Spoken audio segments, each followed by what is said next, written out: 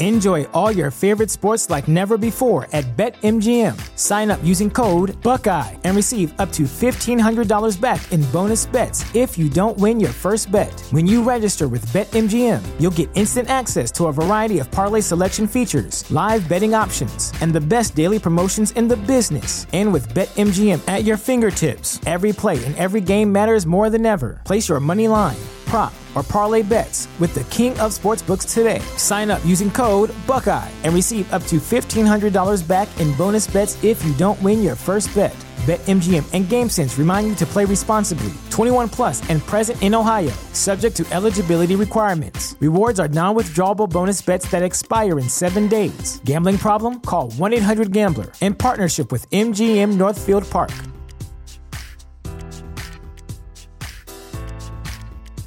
Hey y'all, Darius Rucker here. You know, a lot of people ask me, what inspires your music? And one of the big things is a strong sense of place. That's why I love my home state of South Carolina and want to share the awesome things it has to offer. From the beautiful mountains down to the sunny coast, it's got it all. Not to mention two of my personal favorites, great golf and amazing food. Come see why I love this place. Visit discoversouthcarolina.com.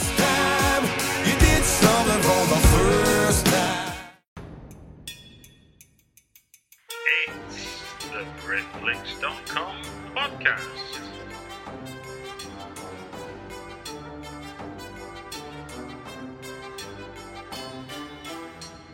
It's the Grimmfest.com podcast. Welcome to another Grimmfest.com podcast.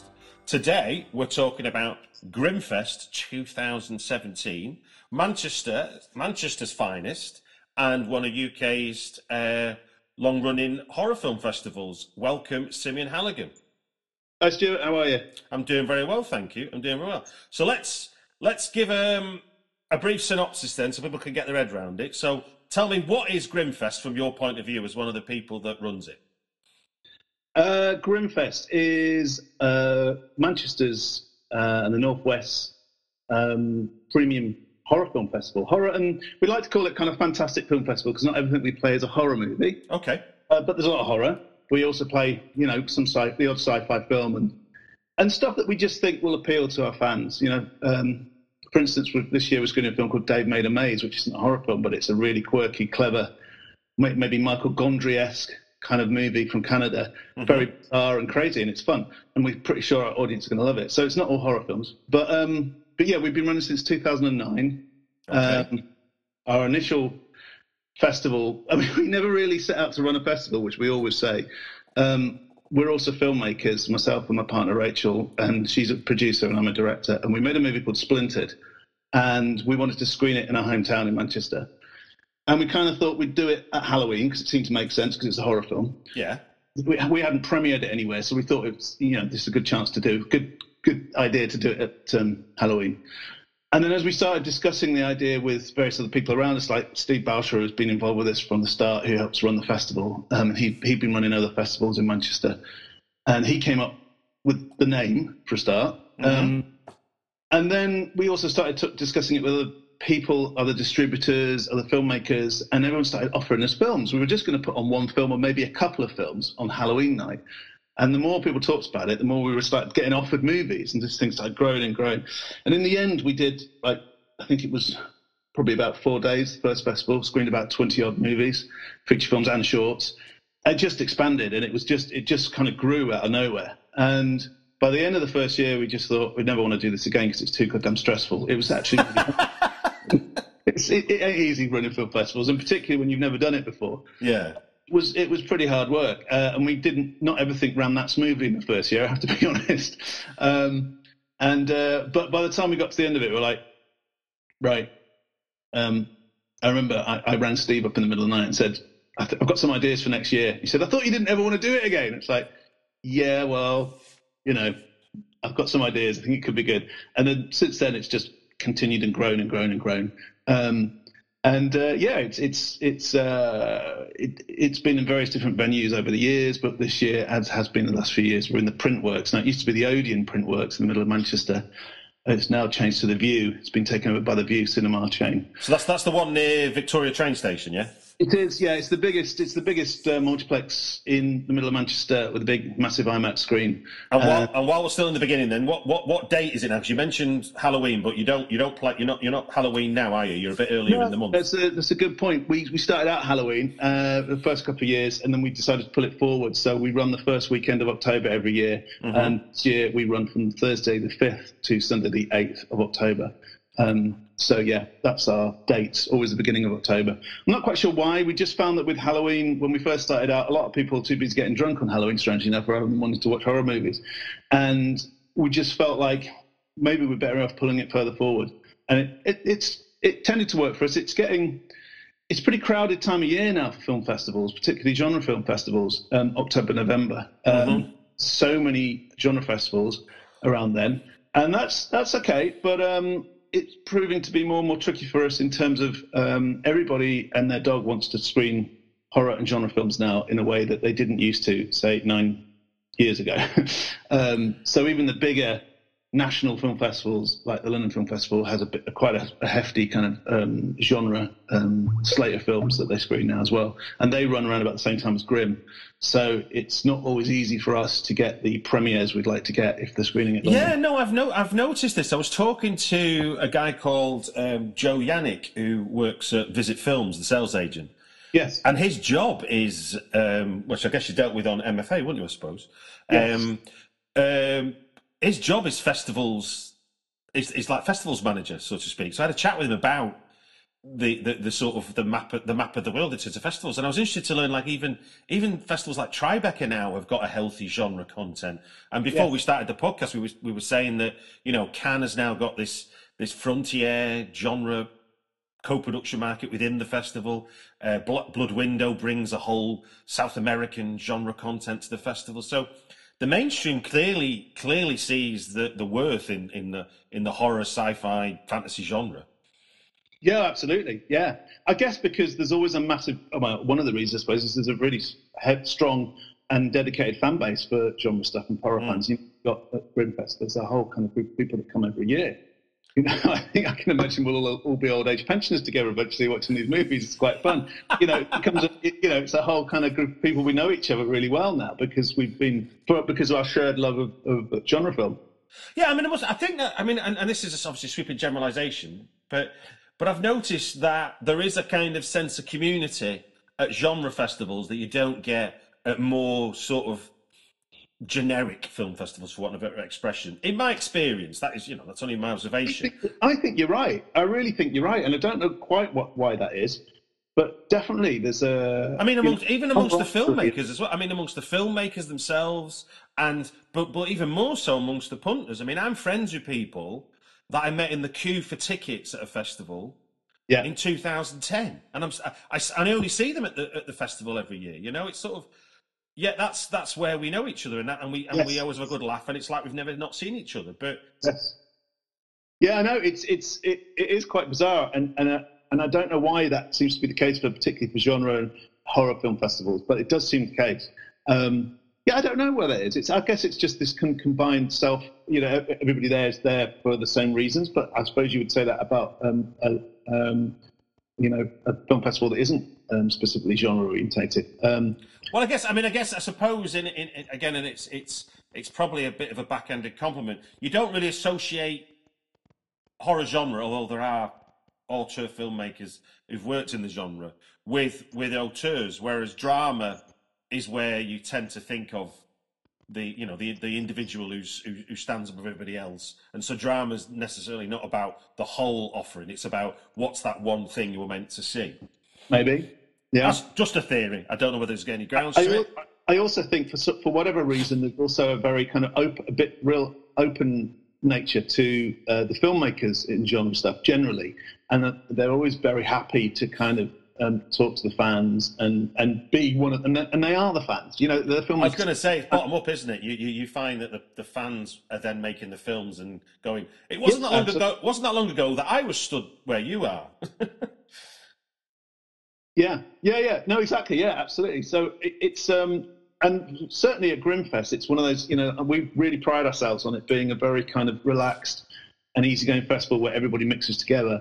And people seem to love that. The filmmakers always come away from Grimm, fingers crossed they will do this year, they always have done in the past, having had a great time. And I think a lot of it's because we don't kind of divide them or take them away from the fans. We keep them all together. And so there's plenty of, people are wanting to talk and discuss the films afterwards. And people love to talk about their work, and people love to talk about things they've just seen.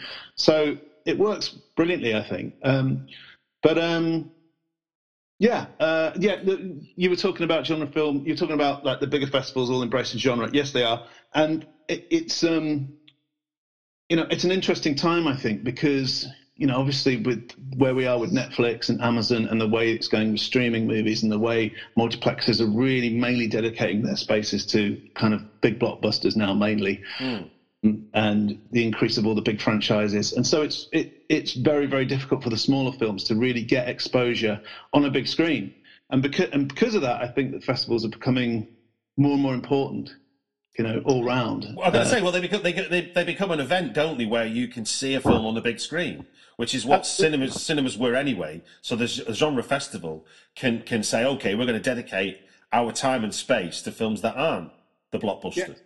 And also, it means that there's a lot of films that may never get big screen exposure, apart from in festivals. Particularly if they're foreign language films. It's hard for foreign language films in this country to get big screen exposure now. So if it's a genre film that's coming, so for instance, we're playing, say, a film like The Bride this year, which is a Russian kind of supernatural thriller. It's pretty good. It's really well made, and obviously we're giving it big screen exposure. I don't know what's going to happen with the film after the festival, whether anyone's picked it up yet. I'm not sure. But, as you know, it's hard for foreign language films to kind of make a stand in this country. So we like to try and put on and support as much as we can films from all around the world, from different countries, and give them that exposure, because people want to see the film, and they want an audience to see the film on the big screen. That's what they made it for. Well, generally. Increasingly, stuff is only making it, and even big films now, because obviously with the whole Amazon Netflix thing, they'll pick up a film before it's finished, or they'll fund a film so that it goes straight onto Netflix. It might get one or two big screen outings, but that's it. So I think festivals are increasingly becoming more important for the fans and for the filmmakers. It's an experience, all sides, from both sides, that people still crave for. Well, look, let's shine some light on yourself, so we don't end up with any false modesty here in terms of what we talk about. You're opening the festival with your latest film, Habit. Yes. Yep. Aren't you? So there's your film festival in action still, as you're still doing it, and you're still able to make it a venue for you. And is that your world premiere then? Technically, I think it's screening at Lund just before we're screening at Grimmfest. So okay. London, Sweden, I think we'll get the world premiere. We're not quite sure on the dates with them yet, but it's going to be around about the same time. So to be safe, we're saying it's UK premiere. Fair enough, that makes sense. Now, we're going to talk about that in more detail in a separate podcast about your film, because I think that's better we give it some space. Let's continue this conversation about Grimmfest itself. And one of the films on your schedule, which play in the same day as Habit, which is a good example of a film that, Stillborn, to me, felt like a film that's sort of straight out of the kind of Hand That Rocks the Cradle, Fatal Attraction type, nail-biter thriller type of film. Yeah. Yes. And I've spoken to Brandon, the director of that one, on the podcast back in August, and I was surprised, because having watched that, I was like, well, this will obviously get a cinema run. And there's an example of a film that looks and feels like something you'd expect to see at the cinema, but because of the way the marketplace operates, there isn't room for something that doesn't have a star in it as easy as it once was. Well, yes, but then again, you've got the Blumhouses and the big US companies who are making or releasing genre stuff with, a mass release in cinemas. And those films don't necessarily have big stars in. Sometimes it depends, who you're working with. If you can get a film going with Blumhouse, then you're probably going to get a decent release. But that's to do with their deal. That's to do with their distribution deal, isn't it? So in a way, they're not getting judged on each film. They have a deal that is. We'll find that if it's a Blumhouse type movie, we're less likely to screen it at Grimmfest because people are going to get to see that movie anyway. It's going to get it's got the. I mean, not all Blumhouse stuff gets big cinema releases, but most of it does. And so you're going to get to see that film in a multiplex anyway if you want to.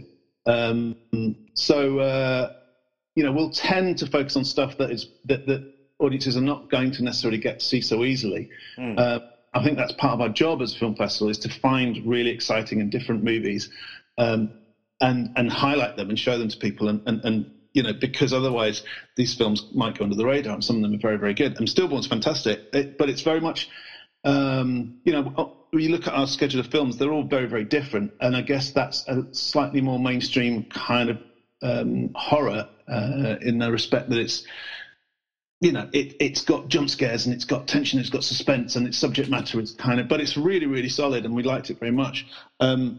Whereas, we might play something, I don't know, I'm trying to think of something that's the complete opposite of that. I think Attack of the Adult Babies would be the opposite of that. Probably, yeah. Or even something like, that's Dominic Brunt's movie, which is that new British film, which is it's completely bonkers by the looks of it. I'm yet to see it, actually, so it'd be interesting to see it. Some of the rest of the team have seen it. I haven't seen it yet. Get ready for the shit cannon, is all I'm saying to you. Yeah, I've heard stories about it, yeah. Yeah, so that's going to be very interesting to see how that goes down. Although you could pick something like Borley Rectory, which was screening the UK premiere, the world premiere of, which is Ashley Thorpe's movie, which she's been working on for quite a number of years, and it's very much a labour of love. It's a kind of dramatised, I suppose you'd call it a dramatised documentary, I don't know, about the history of Borley Rectory, which is a very famous haunted house, and it stars people like Reece Shearsmith and Nicholas Vince, and it's beautiful, but it's very much a one-man band in terms of Ashley. As far as I know, he's done most of the work on it himself, and it utilises all sorts of clever techniques. I mean, he's a master of animation and rotoscoping and combining kind of photographic work and model work with actors. So I presume he shot a lot of his actors against green screen and created the backgrounds and the worlds around them. And it's just a beautiful piece of cinema, really, really fascinating and different. He's got his own vibe that, I really haven't seen anywhere else. And so that's quite fascinating and very fresh. So that's, another thing that's completely different from say, Stillborn, different. That's what I love about this stuff is that although we kind of go, and I hate it because you go, for speech marks, it's a horror film festival, but actually, when you look at the broadness and the spectrum of the films we play, they're all at extreme ends of that kind of genre. Well, not everything is. What I'm saying is it's a very broad church. So it encompasses all sorts of stuff. In that sense, then you're not just putting on a horror festival, are you? You're kind of curating a film experience because you want to touch those bases, and you also, I guess, in the way that you program it, you want it to kind of make sense, don't you? Is a way. So fans of your festival, I guess, are confident in the eclectic nature of the genre and how you're going to present that to them. And you like to think that that's a really important part of the process, and it's certainly a very time-consuming part of the process. And you'd like to think, and I hope it is the case, that the reason that so many people come back to Grimmfest every year is because they kind of like what we play, and they kind of like,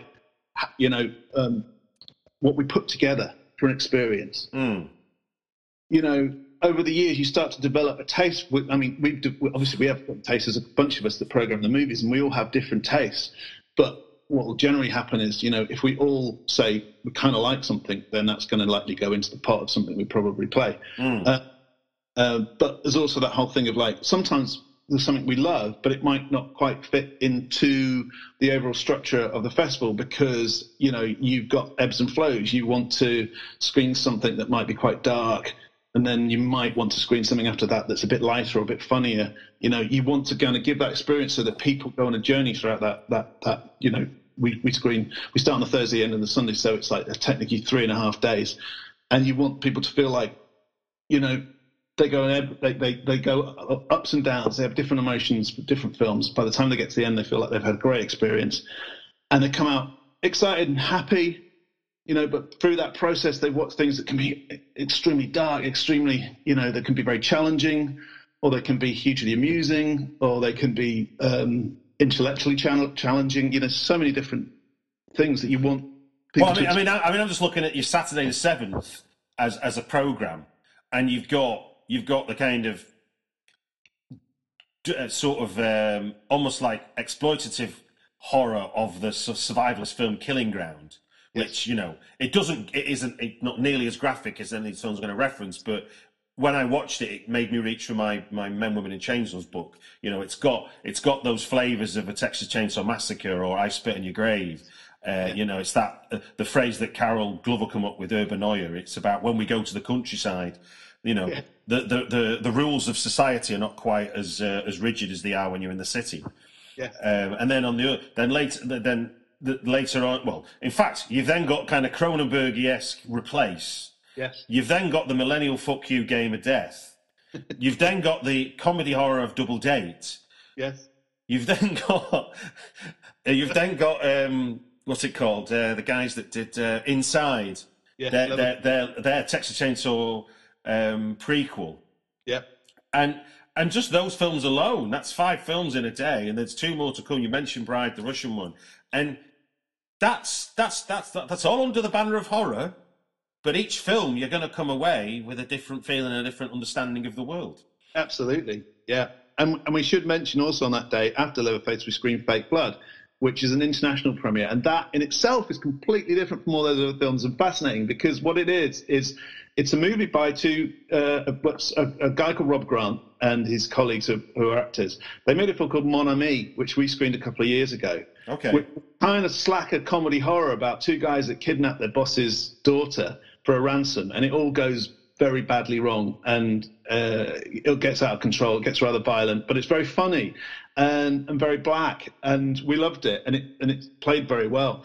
It's a Canadian movie, and this film is quite something different because it's a kind of I can't tell you whether it's a real. I wouldn't like to say it's real. How much of this film is real or not, but it's a documentary or maybe a mock documentary that's in debate about the real filmmaker and his colleagues who start to look at their responsibility as filmmakers and the violence they portray in films after they start getting messages sent to them from somebody who'd seen their film and has been influenced by their film and is doing very dodgy things. So they then start investigating this world and getting themselves involved in a very dark series of events. And it's made as a documentary. And you're constantly asking, is this real or is this not real? And it gets darker and darker and very kind of bizarre as it progresses. And they obviously, it also is about the breakup of their relationship as filmmakers and friends when they're pushed to an extreme. Really, absolutely fascinating film. Completely sounds amazing. It's really good. It's really, really different. And I think that's going to be... Also, Rob's coming over from Canada to present the film, to a Q&A afterwards. So that's another completely different kind of film from the other things that are on that day. Yeah, it's such a, smorgasbord, if you want to put it that way, of different films. But they're all good, which, well, I think they are anyway. So. Well, and then there's two more that I'm happy to see on your program because it's from one of my favorite producers. He seems to be involved with a lot of films I've liked over the last few years. It's Travis Stevens, and yes. you've got 68 Kill, and you've also got Mohawk, which is one I'm dying to see. I've not seen it yet. I loved Ted's first film, We Are Still Here. Yes. And obviously Mohawk is a very different thing altogether. But even just those 2 films that the same producers worked on, 68 Kill and Mohawk, yes. they look unrelated. But creatively, there's similar fuel going into them. We're really pleased with Mohawk because obviously we've got the European premiere. So it's No, it's very, very prestigious. And so, which is, when you've got so many other big festivals knocking about, you got to fight for premieres if you can get them. So it's great that we've got Mohawk. It's a really, really good film. Ted, I've been in touch with. I like to get in touch with as many of the directors as I can from the films we screen. And a thing that we started doing is if we can't get them to come to the festival, And obviously, we can't get everyone to come because, one, we can't afford to bring, if they're in America or they're in Canada or they're far reaches or they're Russia or all over the world, we just literally can't afford to get them all over. Sometimes some filmmakers decide to come up their own steam, which is great. Sometimes we try, our budget is so tight, but we'll try and get as many people as we can to come. And if we can't, then we like to do a video intro, if possible. Right. So I've been collating video intros from various different filmmakers over the last few days, and it's fascinating to get their take on their own film, and how they present their own film. Ted is obviously clearly very proud of Mohawk. It's something very important to him, and it's a statement on his own country, I think, and on the history of his own country, and that's something he's very keen to portray, and the kind of the legacy of the history of the country and the racist attitudes that might well be kind of bubbling to the surface in current times, reflected in this film that's set. It's a Western essentially, but but it's kind of presenting it from the Mohawks' perspective. It is really good. So yeah, it's great to be screening that. We're screening that on Sunday, 8th of October, and then I think it's then screening. I'm not sure where it's going after that. It might be screening at Sitges. I'm sure it's screening all over the world, but yeah, we're very lucky to have that. It's great. No. Now I'll put a link in the show notes to the program and where you can get tickets. But just one question, just a couple of questions I'd like to ask on a wider point is and about programming a festival. Can you give us an insight into sort of the process of selecting films? We've established that obviously they can be very different and they can come from different ways at you, and obviously competing for premieres becomes a part of the game, as it were. But generally speaking, you're obviously seeing more films than you get to show. So how do you get to show how do you decide on what you show? Oh God, it's a massive job actually, because we actually watch hundreds and hundreds and hundreds of hours of stuff, and it comes to us in different ways. And we have open submissions, and we generally at the moment use a platform called Film Freeway.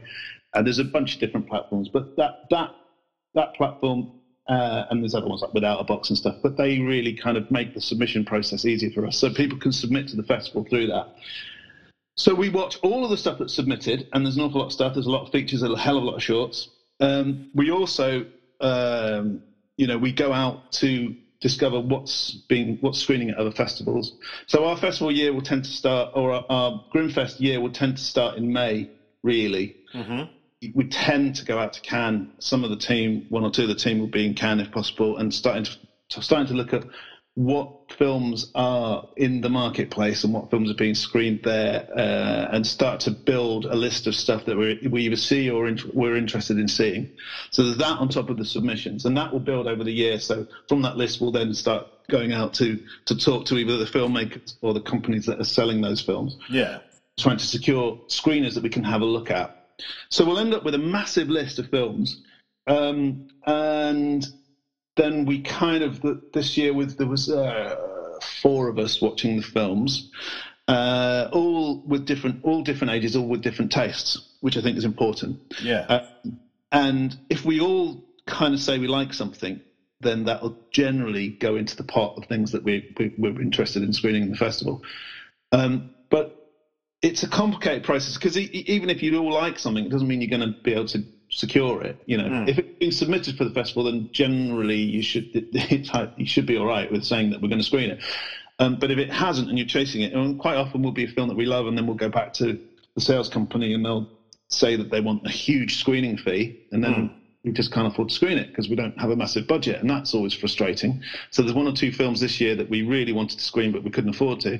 And then there are other issues that stop us from screening things, like, for instance, there might be premiere status. So it might be that they're saying, yeah, we're glad you love the film and glad you want to screen it, but unfortunately it's having its premiere at some other festival, and that is just after your festival, so you can't have the film. These things happen all the time. And also, a lot of the films will be working with the UK distributors as well, and they may say that they don't want it screened before they release, or there's all sorts of different reasons. So it does become a real challenge, because there'll be films that we really, really want to screen, and we know the fans want us to screen them as well, and we can't necessarily get them.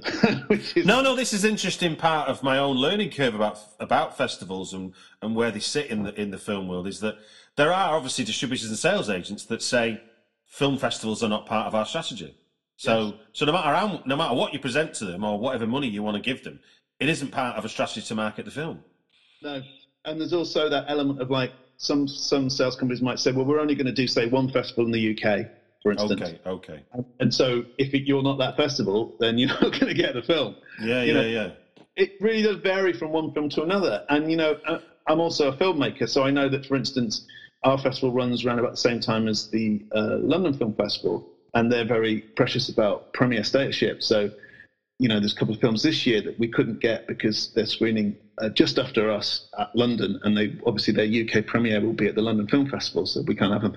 And that's just the way life is, I suppose. But I know, being a filmmaker as well, if someone was offering me the London Film Festival and London offering me Grimmfest, I'd probably take the London Film Festival because it's big and it's going to give me more exposure. I have to accept that. I understand that. But it is tricky, and you always fight to put the best stuff on, and you want to.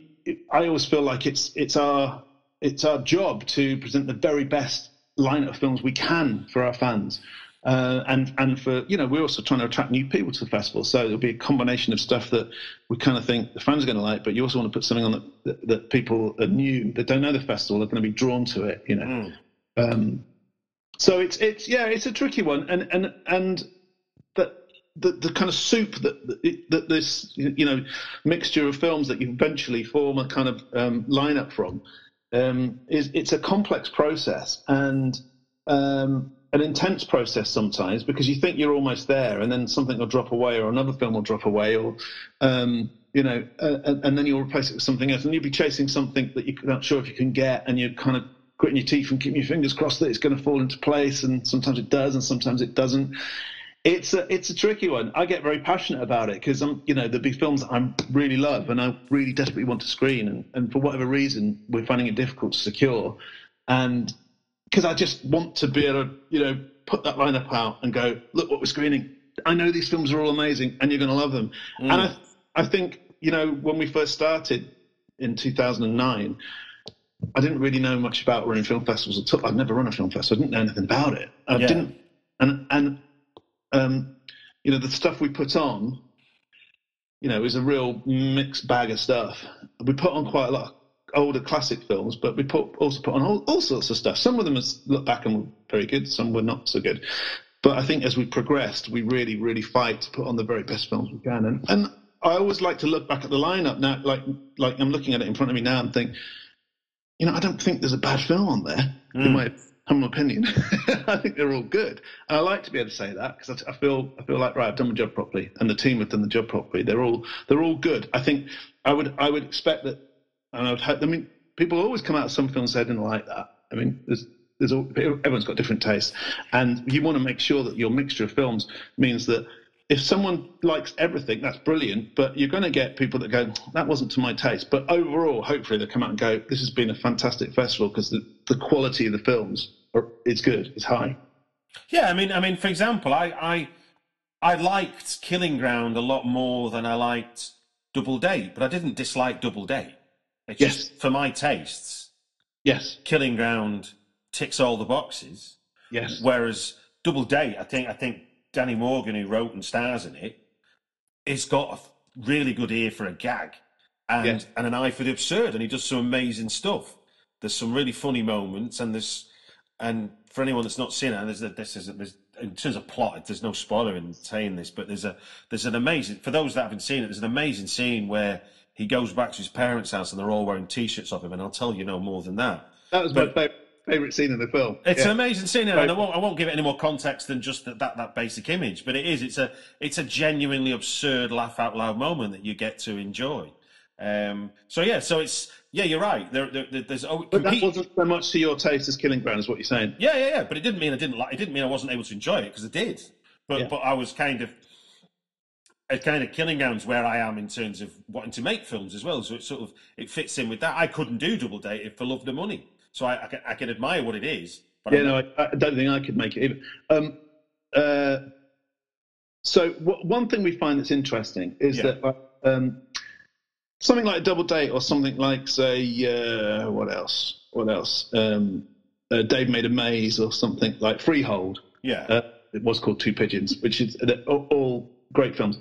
But they're all, to me, they're the kind of films that I suspect are going to play really well at the festival, because there's something about having an audience in a festival that enjoy. They're all kind of got a comedic angle, I suppose. Freehold is so dark but very, very black humoured, and Dave Made a Maze is very funny as well, very quirky and bizarre. And I just get a sense of whether it's going to be a film that I think the audience is going to come together and thoroughly enjoy that film together, and going to laugh together and enjoy that process. And I think that's something that is very different about a film festival audience than, say, if you're going to watch a movie at home. Sometimes we'll find that I'll watch and it's difficult to judge that, because sometimes you watch something, because we'll often be looking at films for the festival on, laptops or on TV screens at home. We're not watching it on a cinema screen, which is unfortunate. I wish we could, but it's not possible to do so, because we're watching hundreds of hours of stuff, so we have to get through stuff. So sometimes I'll watch something that's comedic or something, and it doesn't really work for me. I didn't really like it. And then someone will say, yeah, one of the rest of the team will go, I think it could play really well. I mean, one that really proved that last year was a film called Tonight She Comes. Don't know if you know that. I don't know. I know. Matt Sturtz's film, and we did the world premiere last year, and it's doing festivals all over the world, and it's doing really well. Jinga are selling it, and I wasn't sure about it, but the other programmer was saying we should screen it. It's really good, because it was his first film, and very quirky, different, but really kind of grindhousey, kind of gritty in places, a lot of fun, I guess. But I just wasn't sure about it. But it just went down the storm at the festival. They were right. The audience got behind that film, and on the big screen, it just played amazingly. So it's weird, isn't it? You can't always tell. But you have to kind of start to develop a kind of a radar for what you think people are going to enjoy in the festival. Well, I think something Mark Commode wrote a couple of years ago about watching films with a genre audience. He was advocating, and he was obviously part tongue in cheek. He was advocating the idea that, as well as OAP screenings and parent and children screenings, there should also be genre fan screenings, because there is an expectation of a shared experience. Yes. Of genre fans going into film, which obviously cinema is a shared experience. You want to watch a film with other people, but certainly the point of being a genre fan going in is a bit like going into Old Trafford already a United fan. You're going in to see United do well. You're not going in there to go, well, come on, United, make me support you. Yeah. And I think that's what you get when you go to a genre festival, which is so. Let's round things up. Let's remind people, where's the festival?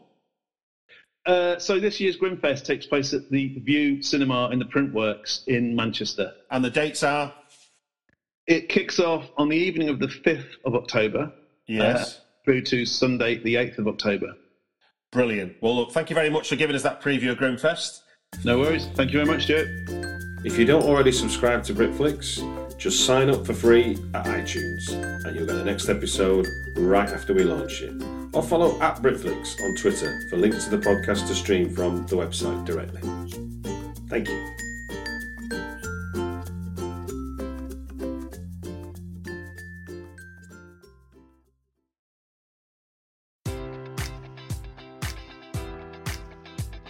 Enjoy all your favorite sports like never before at BetMGM. Sign up using code Buckeye and receive up to $1,500 back in bonus bets if you don't win your first bet. When you register with BetMGM, you'll get instant access to a variety of parlay selection features, live betting options, and the best daily promotions in the business. And with BetMGM at your fingertips, every play and every game matters more than ever. Place your money line, prop, or parlay bets with the king of sportsbooks today. Sign up using code Buckeye and receive up to $1,500 back in bonus bets if you don't win your first bet. BetMGM and GameSense remind you to play responsibly. 21 plus and present in Ohio, subject to eligibility requirements. Rewards are non-withdrawable bonus bets that expire in 7 days. Gambling problem? Call 1-800-GAMBLER. In partnership with MGM Northfield Park.